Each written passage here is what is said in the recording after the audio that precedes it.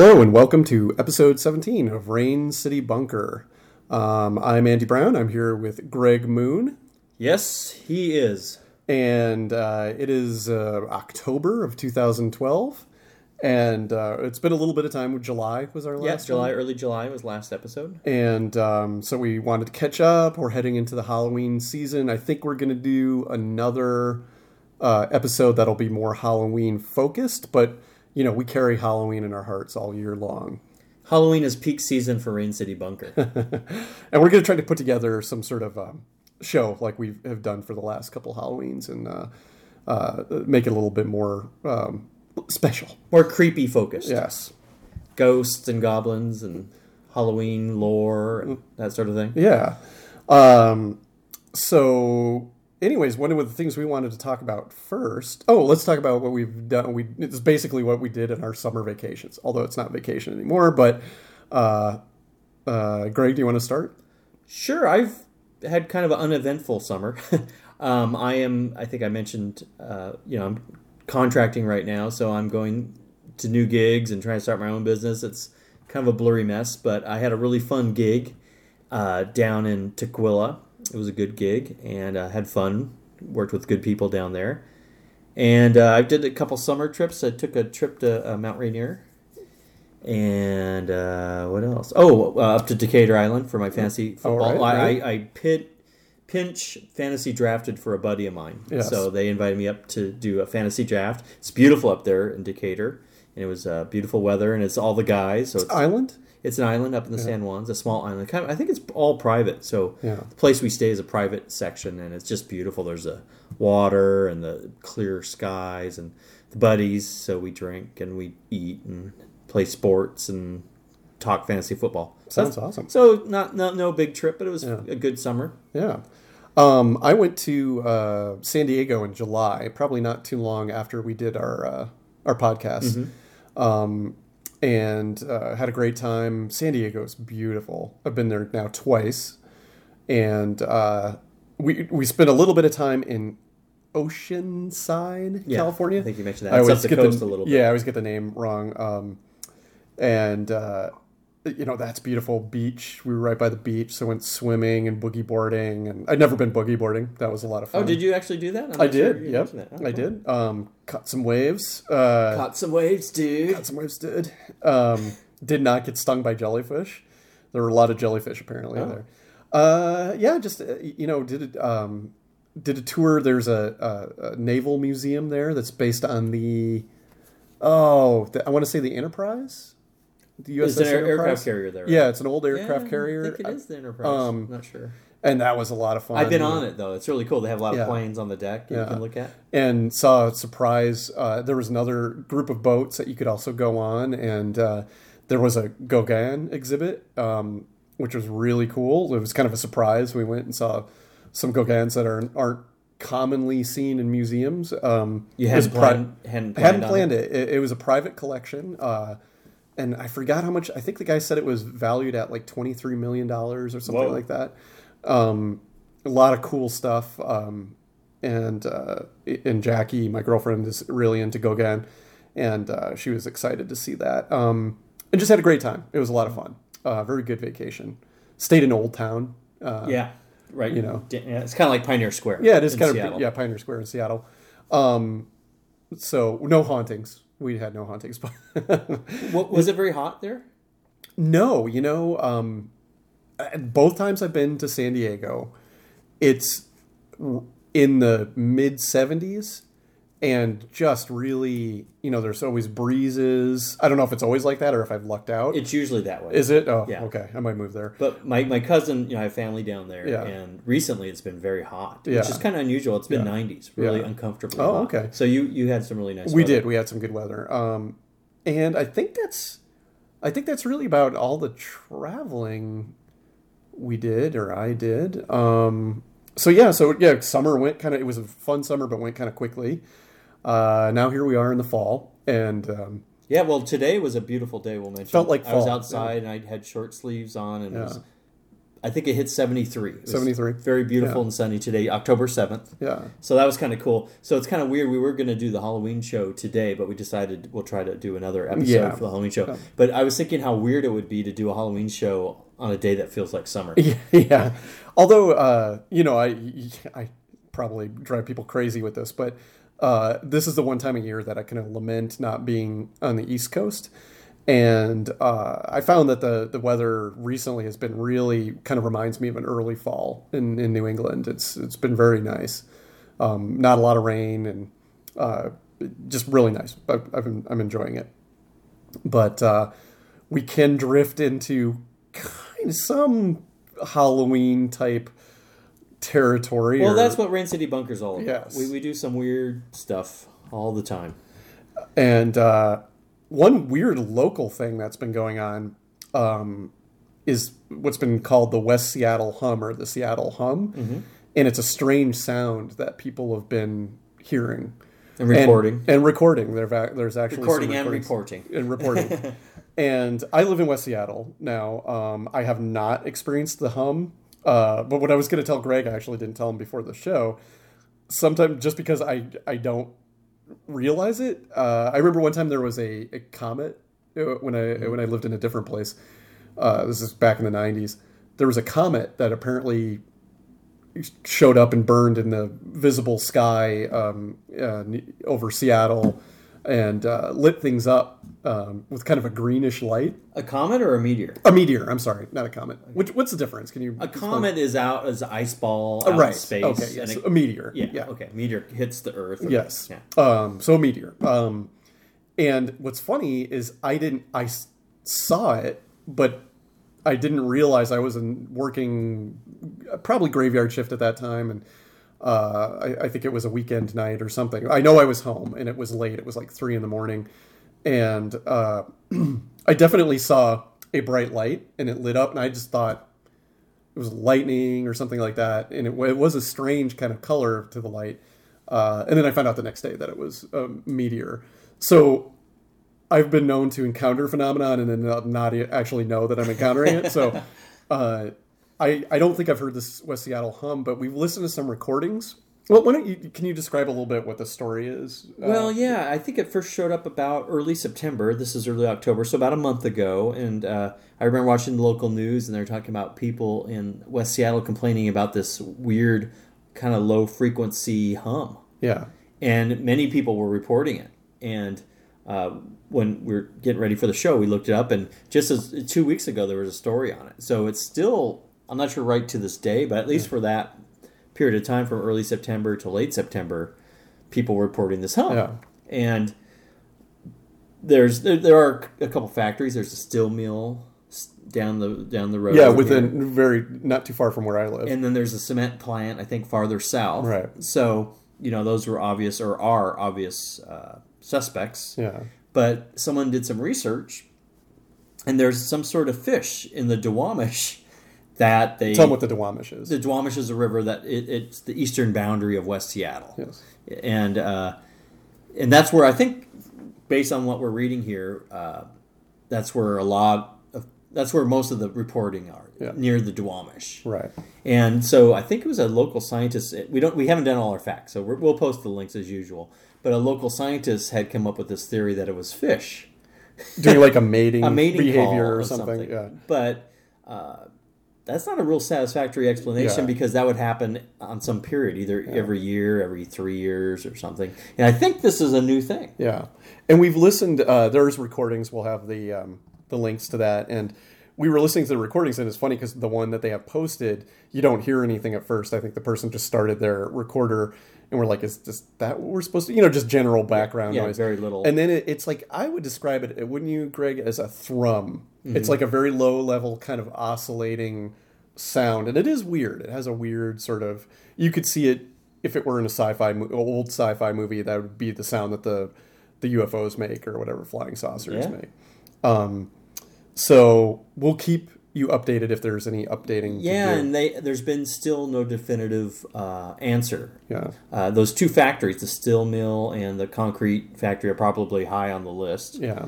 The fish were on the list. In fact, I think I remember seeing an article saying the fish is the cause. Yeah. But that's kind of doubtful, I think. It didn't sound like, I don't know. And we read an article by a woman from King 5 who said she was skeptical of King 5's local news. King 5 television here in Seattle. She had heard the story. She was skeptical, but she had heard it from her home near up the hill from the Duwamish. Yeah. And so she said, I don't think a fish sound would travel that far. So it's kind of an interesting, weird little mystery here locally in Seattle. Local mysteries, let's catch people up to, because we always talk about these little projects and then I want to follow through with them. So I think two that we talked about, obviously, is the bags of mystery that Greg has found. We had worked on setting up a camera we're working with really cheap equipment. It's not like, Ghost Hunter sort of equipment. And we were having a hard time setting it up. And, but Greg tells me that he hasn't seen a bag in a long time. So maybe a little bit after we were trying to set up the camera, you saw one? Yeah, let's see, I'm trying to think. Because I think before the last episode 16, I had found some bags and I did my little YouTube video showing what was in the bags. But I think when we did our last episode, that was in the past, and I haven't found anything since our episode. So that was July, August, September. So it's been over 3 months since a bag has shown up. Right. And they are building a giant apartment complex very near or right next to the place where the bags show up. So Andy and I are theorizing whoever was leaving the bags may be dissuaded by all the new activity. Right. And that's what I think we mentioned that in the last episode too. So.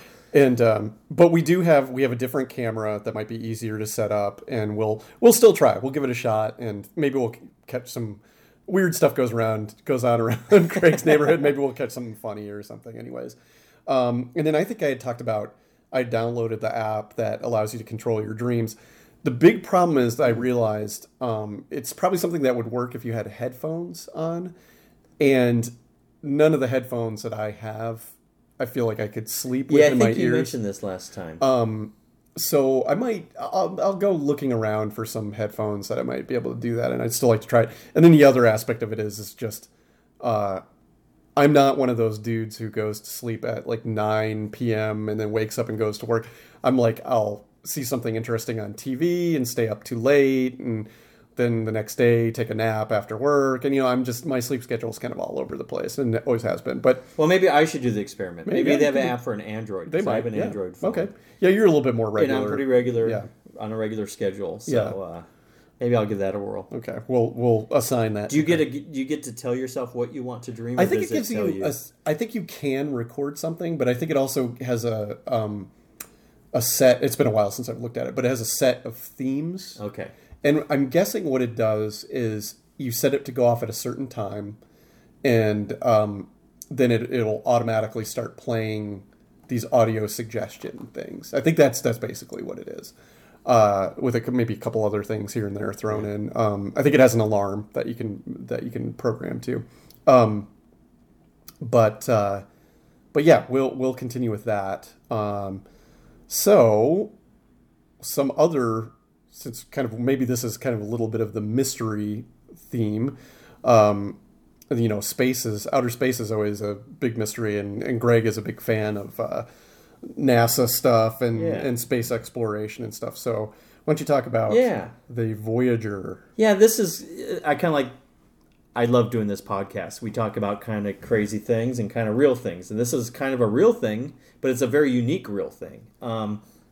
In 1970, on September 5th, 1977, Voyager 1 launched from Earth. Voyager. Yeah. We'll get to that. And the main mission was to explore Saturn and Jupiter and the moons and all that. But they were, I think they ended up living longer than they were supposed to. It's really cool. Yeah. They always plan the technology just to live a certain length, but... Right. I guess they realized, it's still working, so they reprogram it. So anyway, we are, believe it or not, 30, what is that?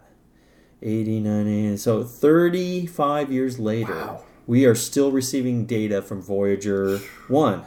I wish I had the exact number. It is many millions of miles from Earth. It is... Because it left the solar system quite a while ago, well, right? No. No? Actually, no, sorry. That's what we're talking about. Oh, sorry. It's way out there. It may have passed the orbit of Pluto or something. But this is really interesting to me because the scientists had theorized it. Now we're seeing it with the data we're getting from Voyager 1 that the solar system is kind of like a giant, huge sphere with the sun obviously at the center. Right. And I didn't even understand all this, but so I'll just say what's going on. Voyager 1 is now recording an increase in high energy cosmic radiation.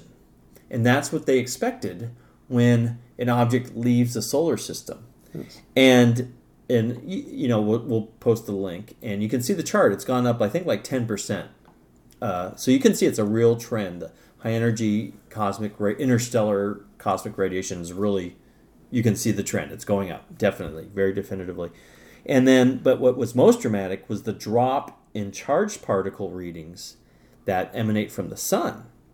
I mean, it's really dramatic. You'll see it, and so those two things indicate that Voyager indeed is at the end of the solar system. And I don't know exactly how that's defined, but obviously the particle count from the sun is dropping. So the particles hit a certain point, and I don't know if they go back or they just disperse kind of sideways, perpendicular to the way they were directed, but it drops off. Right. And then once you leave that, I guess the particles somehow protect or maybe affect the cosmic radiation. So the interstellar cosmic radiation is going up.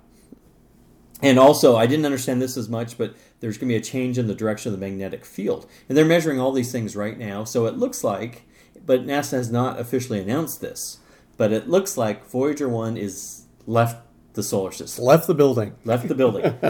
So this is where we can start talking about the jokes about Star Trek. Refresh our memory on the Star Trek one. The Voyager movie. Wasn't it? That was the first one. The first one, back in 1979. 79. Yes. So Voyager was on everybody's minds at that time. And wasn't the plot is that it went out into its existence and people forgot about it. And then it was encountered by some alien intelligence or a vehicle or that absorbed it. Yeah, they kind of merged. Yeah, kind of prescient of the Borg that showed up later on. Sure. And then it took the Voyager, or how it changed its name to V'ger because it was missing some letters. It took its mission to be not only to go out and explore, but to like absorb everything in its pathway. Right? Wasn't that it? Yeah. And it was like kind of a big planet eater, But yeah, it was coming to Earth to take over or absorb or something, and the Enterprise crew had to come save Earth, right? Yeah, something like that. I don't remember the details. I think Spock saved the day somehow. He usually does. Yeah, but I think it was Voyager 1. Because there's a Voyager 2, which isn't too far behind. Right, but right. The craft leaving the solar system. So that is the first man-made craft ever to leave the solar system. Wow. And it's really fascinating to me to see these theories kind of play out. Like, they predicted the increase of cosmic radiation going up and the charged particles from the sun going down and the shift in the magnetic direction. Maybe it's the magnetic that shields the solar system from the cosmic rays. I don't know. But it's really interesting. It's real data. You can see it, and it's just fascinating. 35 years, and I think it travels at 35,000 miles a second.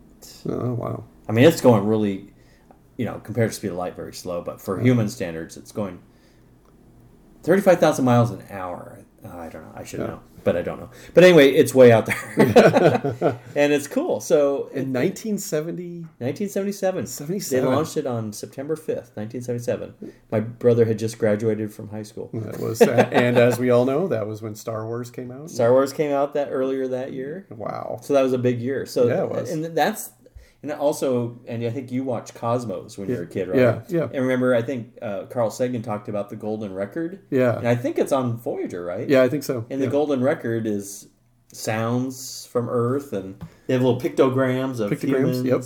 I think it isn't it of the Da Vinci figure? Yeah, the man and the woman, and so fascinating. I think nice little piece of interesting science. So there's outside our solar system, and that leads us to our next story, are folks from outside our solar system coming into our solar system. So pardon me, there was an Air Force program, a lot of people know this, started in the 1950s called Project Blue Book.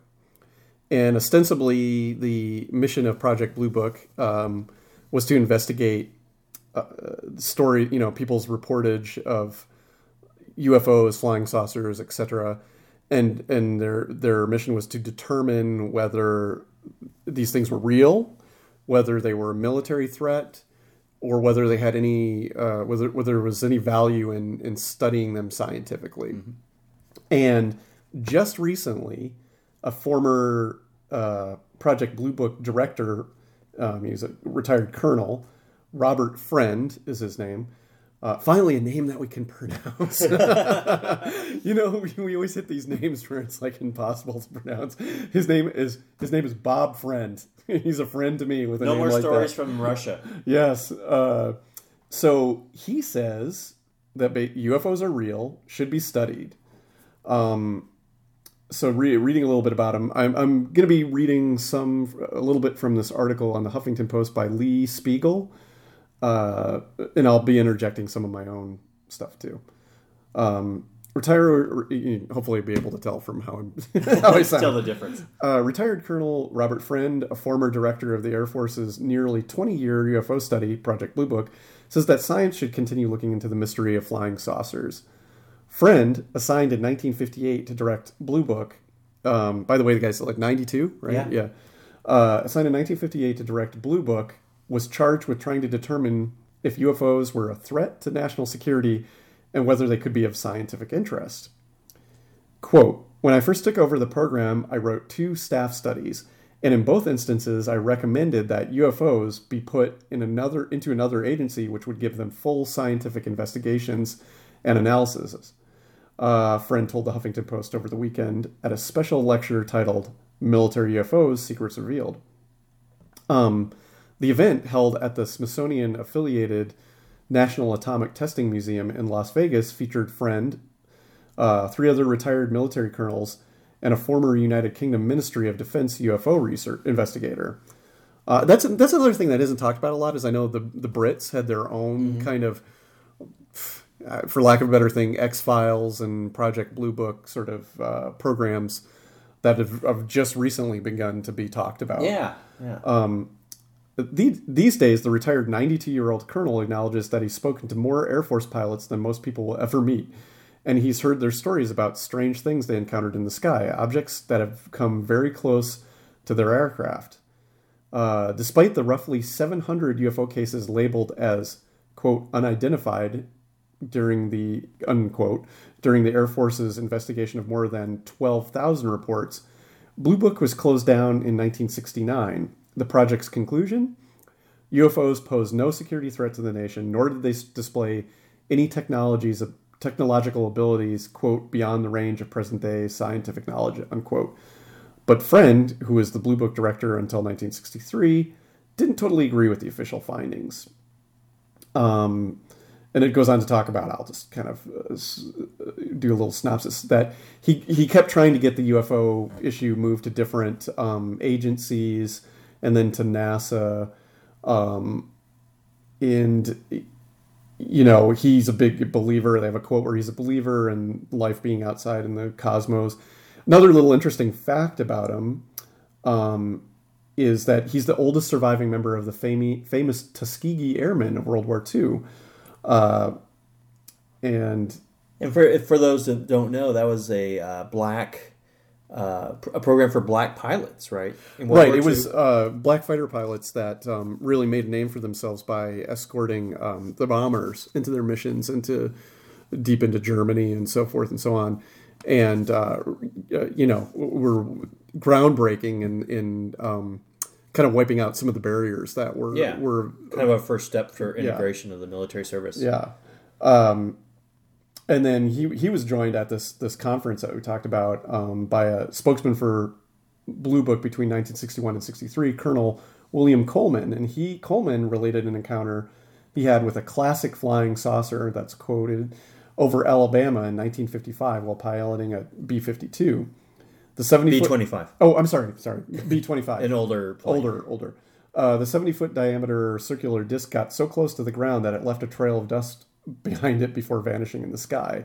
Now that's interesting because, a lot of the explanations for pilots seeing UFOs is it's some sort of smudge or defect or water vapor or something Right. on their, their windscreen for Windshield. windshields. They say that in Britain. Oh, is that what they said?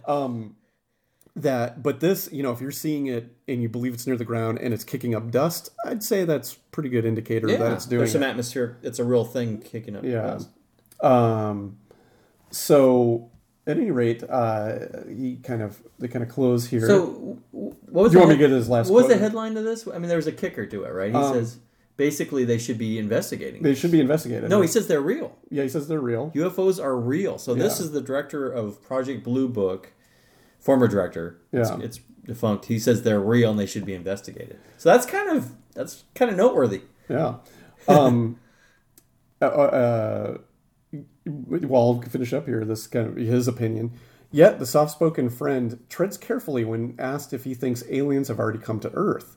Quote, "Do I believe that we've been visited? No, I don't believe that," unquote, he said. And I'm doing terrible with the quotes, I apologize. And the reason I don't believe it is because I can't conceive of any of the ways in which we would overcome some of these things. How much food would you have to take with you on a trip for 22 years through space? How much fuel would you need? How much oxygen or other things to sustain life do you have to have?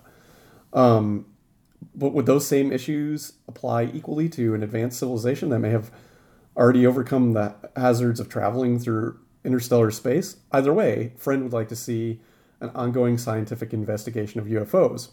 Quote, "I think that anytime there's a possibility of scientific pay dirt from studying these phenomenon, that yes, it would be much better if the government or some other agency was to take on these things and pursue the scientific aspects of it," unquote. I remember hearing, I thought there was some news about Blue Book, and this is once again just pulling from my cluttered memory of these things, that there was several years ago that it was kind of revealed that Blue Book, even though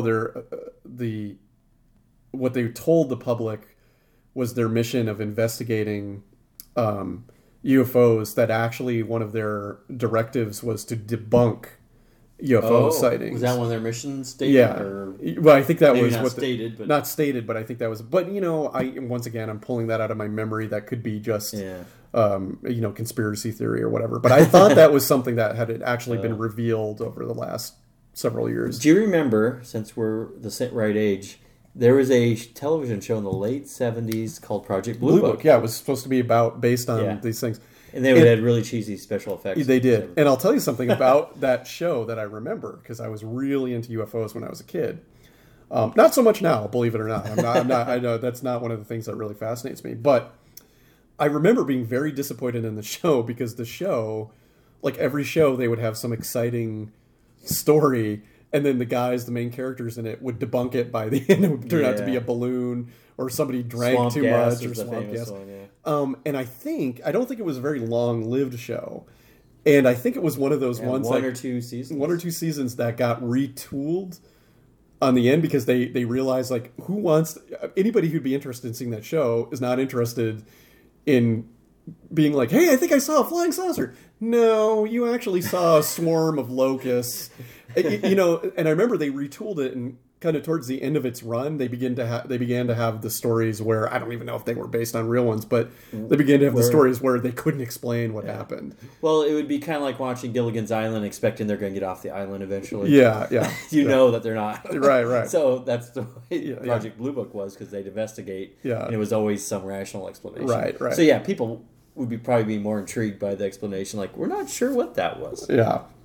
So, anyways, I don't know what else. So, we were going to keep this one short. We probably didn't manage to do that. No, we did, actually, believe it or not. Andy and I like to talk, but it's only been about half an hour. Oh, great. Perfect. We kept it down. So we'll do that, and we'll do a little teaser. We're going to hopefully have a good Halloween show, and come up with some interesting stuff. And I don't know, anything? Yeah, that's it, I think. This will be posted on Rain City Bunker and cross-posted on A Lot of Talk. And we'll see you then. Okay. It's episode 17.